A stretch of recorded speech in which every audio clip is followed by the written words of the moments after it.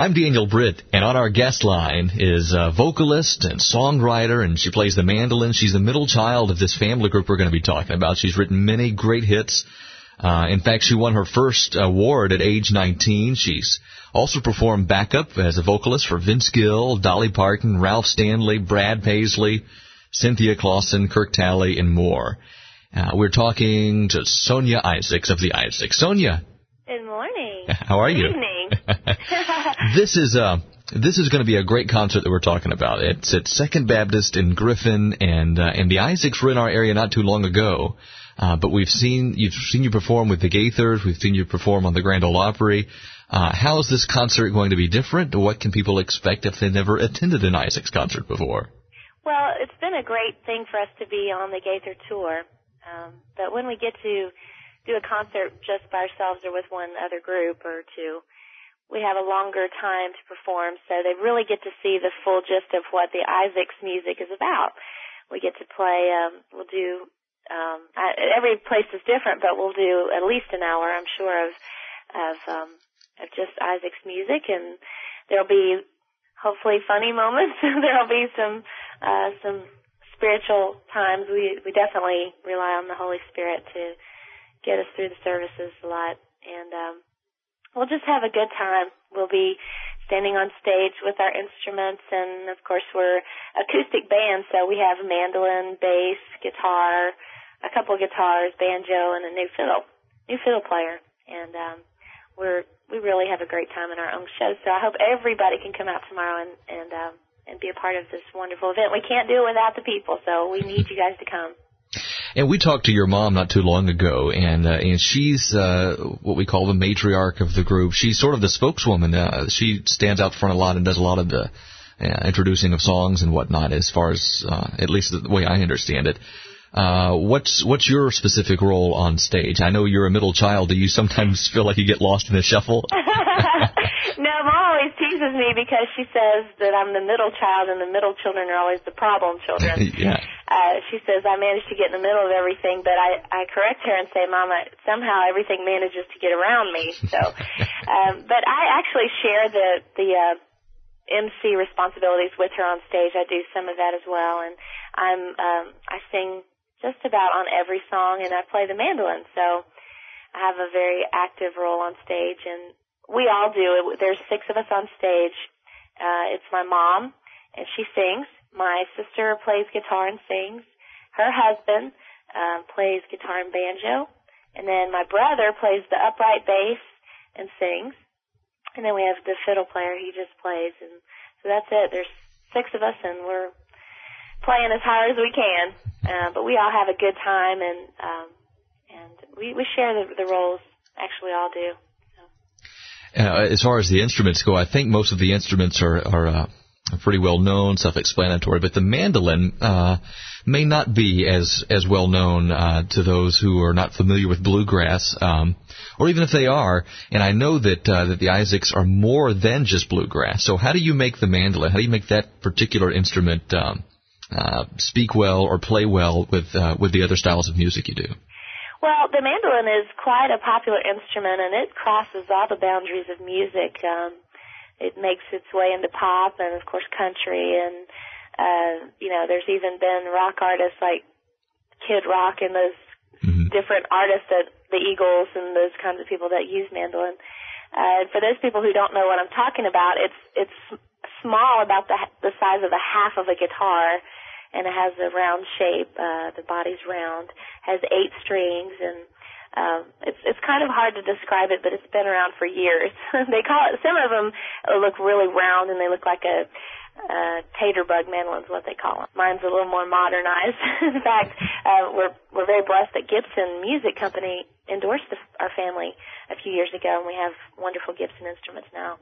And but the mandolin, I've been playing since I was, I started when I was about 7 or 8 years old, and learned a few chords, and then I put it down because I got interested in dolls and things and boys, and then I picked it back up when I was about 14 or 15, and started playing again. And our family's so musical. Our dad was not to pardon the pun, but very instrumental in us learning our instruments, because he can play all the instruments that we play, and he hasn't traveled with us for about probably 8 or 9 years, but he taught us a lot about it, and so we have fun. I love to play, and I'm not as confident on the instrument as I am singing. I guess I've just sang longer, and but people seem to think I play pretty well, and I'm certainly not going to toot my own horn, but we have a good time. So I just want everyone to come out and see for yourself if she can play the mandolin or not. There you go. And well, I'm gonna ask you about that. How did you get started? I know your mom told us the story of how she and your dad met, and how that came to be, not only the relationship marriage, but the marriage of musical styles and whatnot. But did you grow up singing, and was that your main thing, or like you said, the mandolin, was that more of your forte? Well, my parents, that for those who didn't hear that story, my mother's Jewish, my dad is a hillbilly from Kentucky, and they grew up in music. And when they got married, they both became Christians shortly afterwards and dedicated their music to Christ. And so my brother, who's 2 years older than I've been, and my sister Becky, she's a year younger, so I'm right in the middle, and we're all just barely in our 30s now. But we grew up on the road singing, and my parents would travel locally, and they had other musicians in the group. And as we grew older, we just developed a natural interest in music and the instruments and singing. And from the time we were 4 years old, we were learning to sing harmony. And it came very natural for us. In fact, with our voices so young and so high-pitched, we sounded a lot like the Chipmunks when we would sing harmony. But it was a naturally God-given thing for us to pick it up. So my parents would make us sing everywhere. My grandmother used to have a club up in New York called Shorehaven, and we would go with her in the summertime to go swim, and they'd make us sing. But just, we had a lot of experience out from them making us sing. And then as I believe I was probably the first one to want to pick up the instruments. And we had a young man traveling with us at the time. His name was Randy Fox, and Randy's now singing with a group called the Primitive Quartet, but he was playing mandolin, and one day Randy turned in his notice to leave, and I said, Daddy, I want to play for the group. And, it just seemed like a matter of, within just a matter of a few months, I was already on the front line, firing away on it. And then the same thing happened with my brother when our bass player left, and my sister with the guitar. And so God really, put instruments in our hands that would complete the band. And so I know that what we do is called of Him, and we have to praise Him with these instruments and these strings, because He's the one that gives us the talent to do it. I'm at a loss for words to describe this, so I'm going to ask you, because maybe you've heard a better description, obviously, than I have. There is a certain sound that your voice produces, and especially with you and your sister when you harmonize, that's so unique. Has anybody ever given you a really good a description of your voice that would help us to know exactly what Sonya Isaacs brings to the table vocally? Well, I have had some comparisons. Everybody wants to compare you to somebody, and I guess that's the only way you can describe someone's voice when you want to do that. But probably the greatest compliment that I ever got, which is kind of a strange compliment, but was when, let's see, who was it said it? I guess it was Dolly Parton said it. Mm-hmm. That let's see, what did she say? I'm trying to remember. No, someone else said it, that if Linda Ronstadt Dolly said if Linda Ronstadt and Emmylou Harris had a daughter, that she would sound like me. That's pretty accurate, I think. You think so? That's pretty good, yeah. Isn't that a strange compliment? I can see how it's strange, but it's really accurate. I see where she's coming from there, and that's made you a very popular support vocalist or background vocalist, not only for the homecoming choir when you're traveling with the friends across the country and on the videos, but also for some well-known artists like Dolly Parton or some of the country greats. As a Christian artist, how does that feel to be working in Nashville and crossing that line? Well, I don't know if you're aware of it, and probably a lot of the listeners aren't, but I was a part of Lyric Street Records, which is the Disney country label here in Nashville, for about 6 years, and I left that label it's been almost 2 years ago, just about. And I had 2 albums that I completed on Lyric Street as a soloist, and I was very careful when I did it to make sure that I didn't compromise lyrically or spiritually anything musically that I, was asked to do.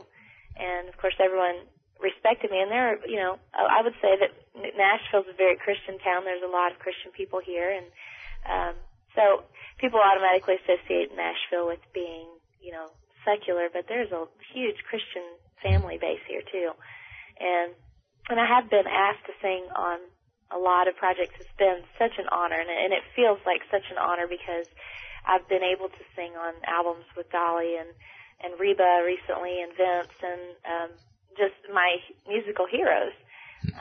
And so it's awesome, and it's wonderful to be able to represent what a Christian is supposed to be like, and have everyone to acknowledge that and respect you for it.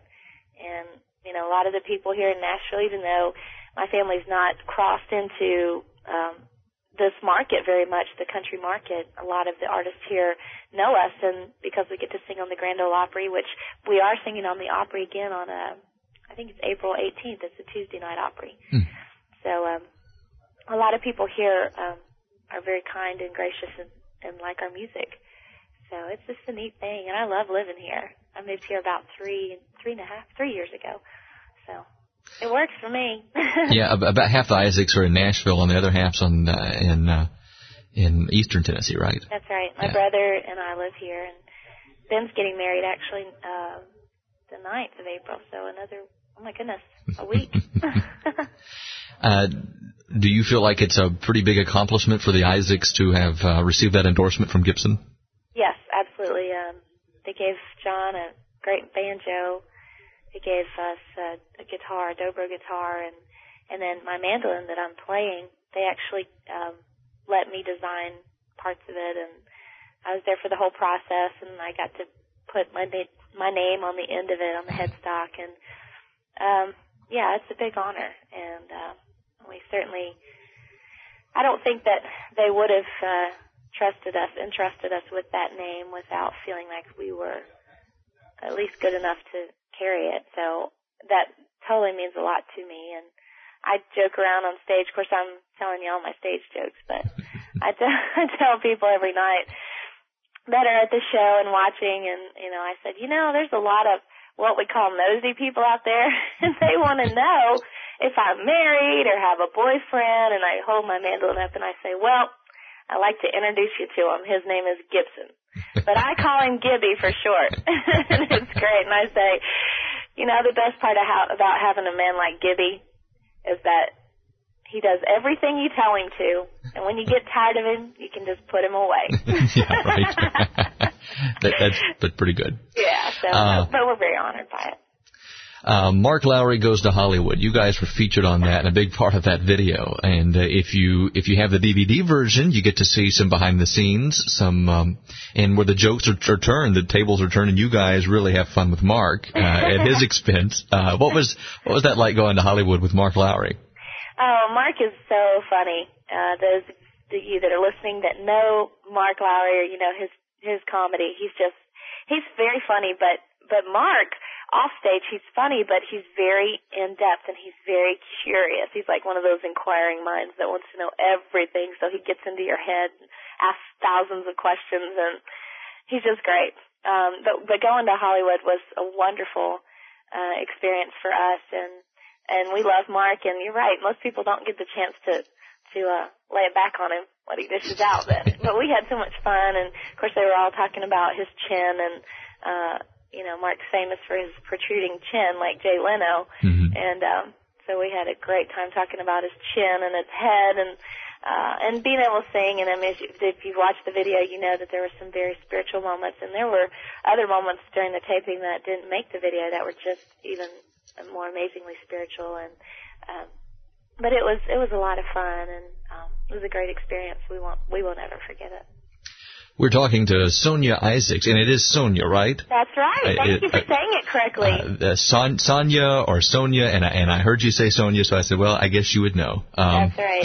She's with the Isaacs, and they're going to be performing on Sunday. That's tomorrow at Second Baptist Church in Griffin, and I'm looking for a phone number for more information here. 678-873-5506 is the number you can call there at the church. 678-873-5506, 6 o'clock. Tomorrow night. Well, just because of the date we're taping this, and I did talk to your mother, and she gave us a very detailed report of what happened. But since you were there, and in fact just this morning, I heard a colleague of mine talking with Gloria Gaither about this incident, and she actually went into detail that you and your sister were singing on the cruise ship the song "Hear My Song, Lord." And from what Gloria said, which was a great testimony not only for the artist but for the whole group of audience members that were there, the cruise ship members, the employees of the cruise ship were just impressed by the way everybody handled themselves. And I heard the term glorious was the only word they could use to describe it. What was it like for you to have been a part of that experience of Anthony Berger when he passed away? I have to say that I have mixed feelings about it. I mean, we all do. It was almost a feeling of being honored to be actually singing when Anthony was going home.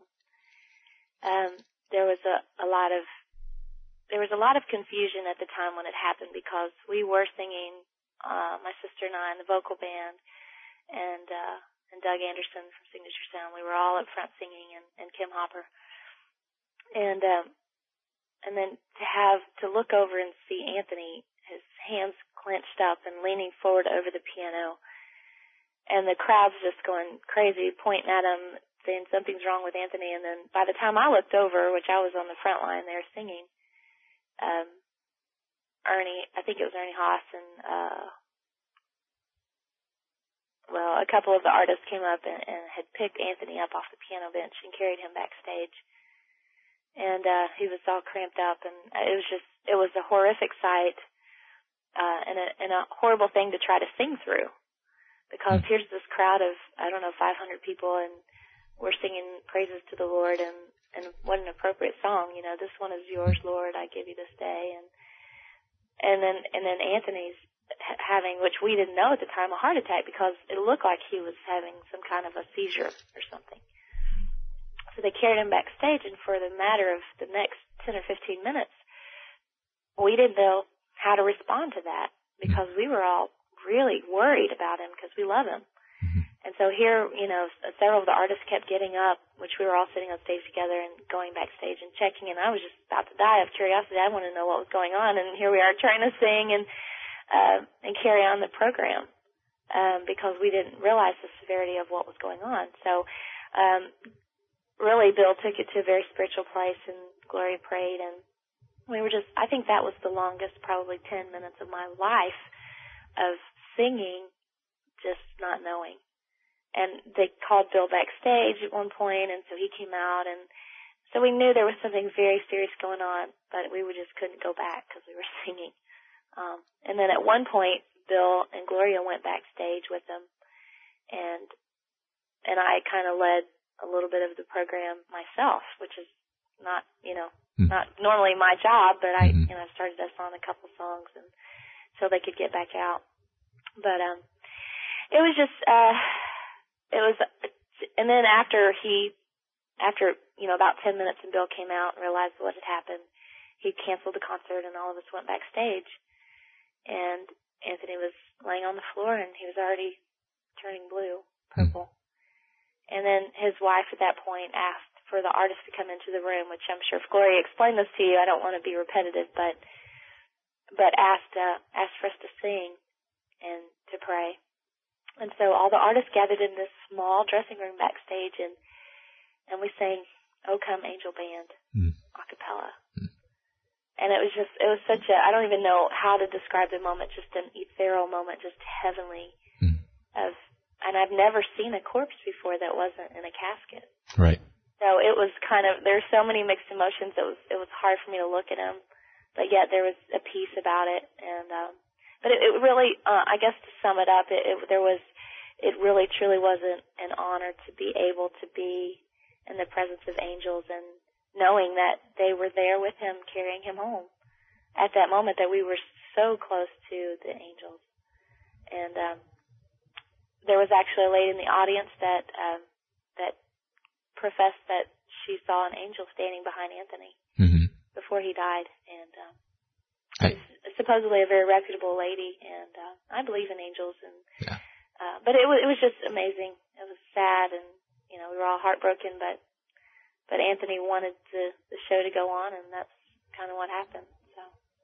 And again, I think it speaks numbers that you're on a cruise ship. You're isolated out in the middle of the ocean. Yeah, there's creepy.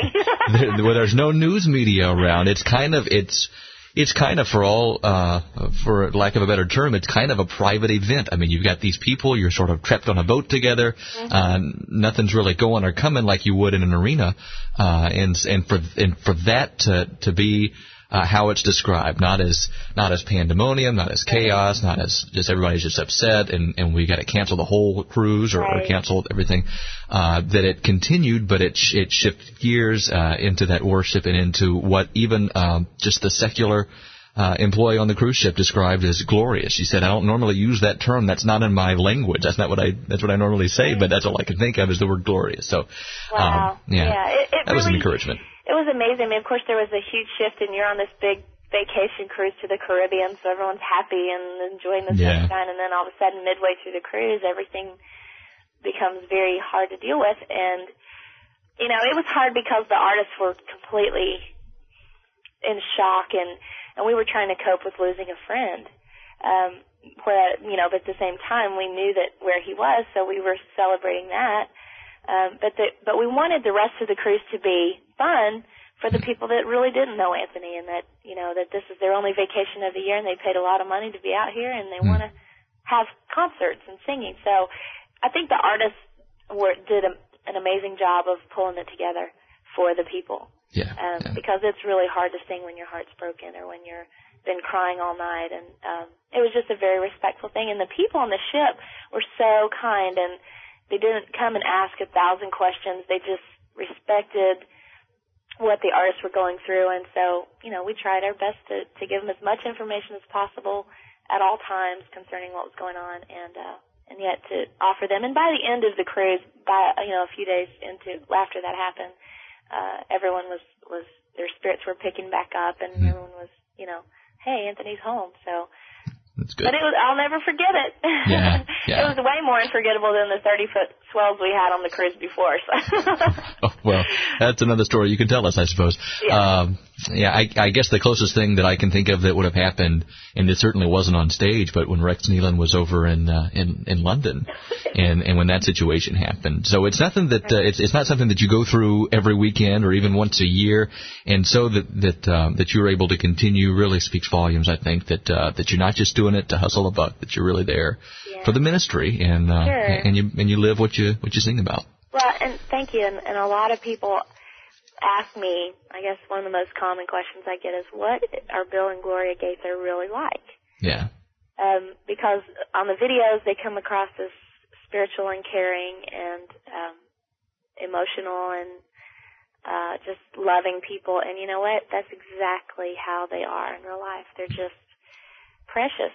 They love people. They love the Southern gospel music. They love the old timers, the newcomers. Mm-hmm. They just love, and they're very gracious people, and they truly love the Lord. And I'm so happy to be able to report that about them because people always want to know.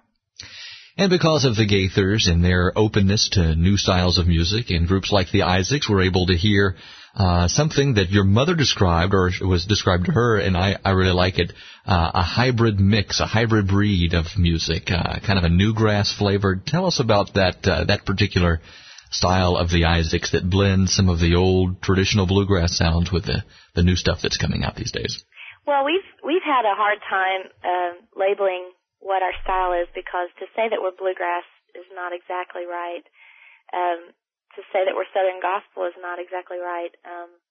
but we have all acoustic instruments, and we do tend to lean not only in the traditional area of bluegrass when we do fast songs, but we also do the style called newgrass, which is a more contemporary style of bluegrass. It's more of an unpredictable beat pattern and then kind of a fun clapping kind of a groove.